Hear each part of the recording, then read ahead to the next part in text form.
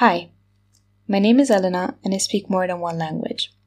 And for the time being, this is all the information you need to know.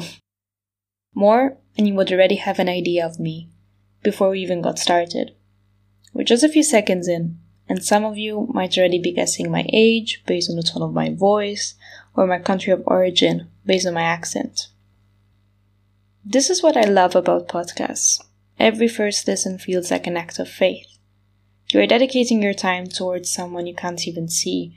You are invested into a person's story from a completely neutral starting point. More often than not, though, the popular podcasts are made by people who are already known.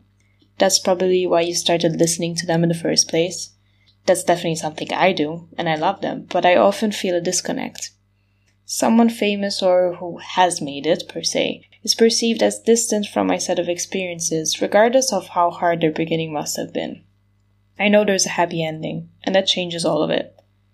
It's sort of a subconscious process that automatically puts them in a different category, maybe because you can't summarize one's life achievements in an episode. You are not able to witness the process. I am certain that we all carry within ourselves stories worth sharing, and we are equally surrounded by people whose life experiences can be of value for whatever we are going through at this moment in time. Truth is, more often than not, we don't make an effort to ask a deeper question or simply step into someone else's shoes for a minute. These are essentially defining moments that remain unexposed. We tend to bypass them for conversations that feel more comfortable and appropriate, perhaps also because our story feels unfit in comparison to friends or even strangers. My intention is to create a space in which confrontation can bring unity, and by enhancing other people's perspectives, we can elevate our own. I've always had a strong desire to understand why we all act and react in such different ways, and being someone who always strives for deep conversations rather than small talk, I've come to realize that sharing past and present experiences can create a greater understanding of all walks of life, which are sometimes more similar than we think.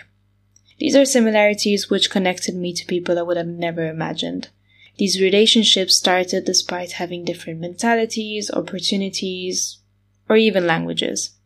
This is why languages are just as important in this podcast. Every few episodes in English, there will be an episode in a different language. I am passionate about making languages a core aspect of this platform, firstly because they define me more than anything else, but also because over time they have shaped the lives of many people around me who have crossed paths with multiple cultures by chance, by choice, or simply by necessity. The title Tension of Opposites comes from a book called Tuesdays with Morrie, in which the author, Mitch Albom, visits his old college professor in the months preceding his death from ALS, and each week they share a different lesson on life. In the book, this notion is explained like this.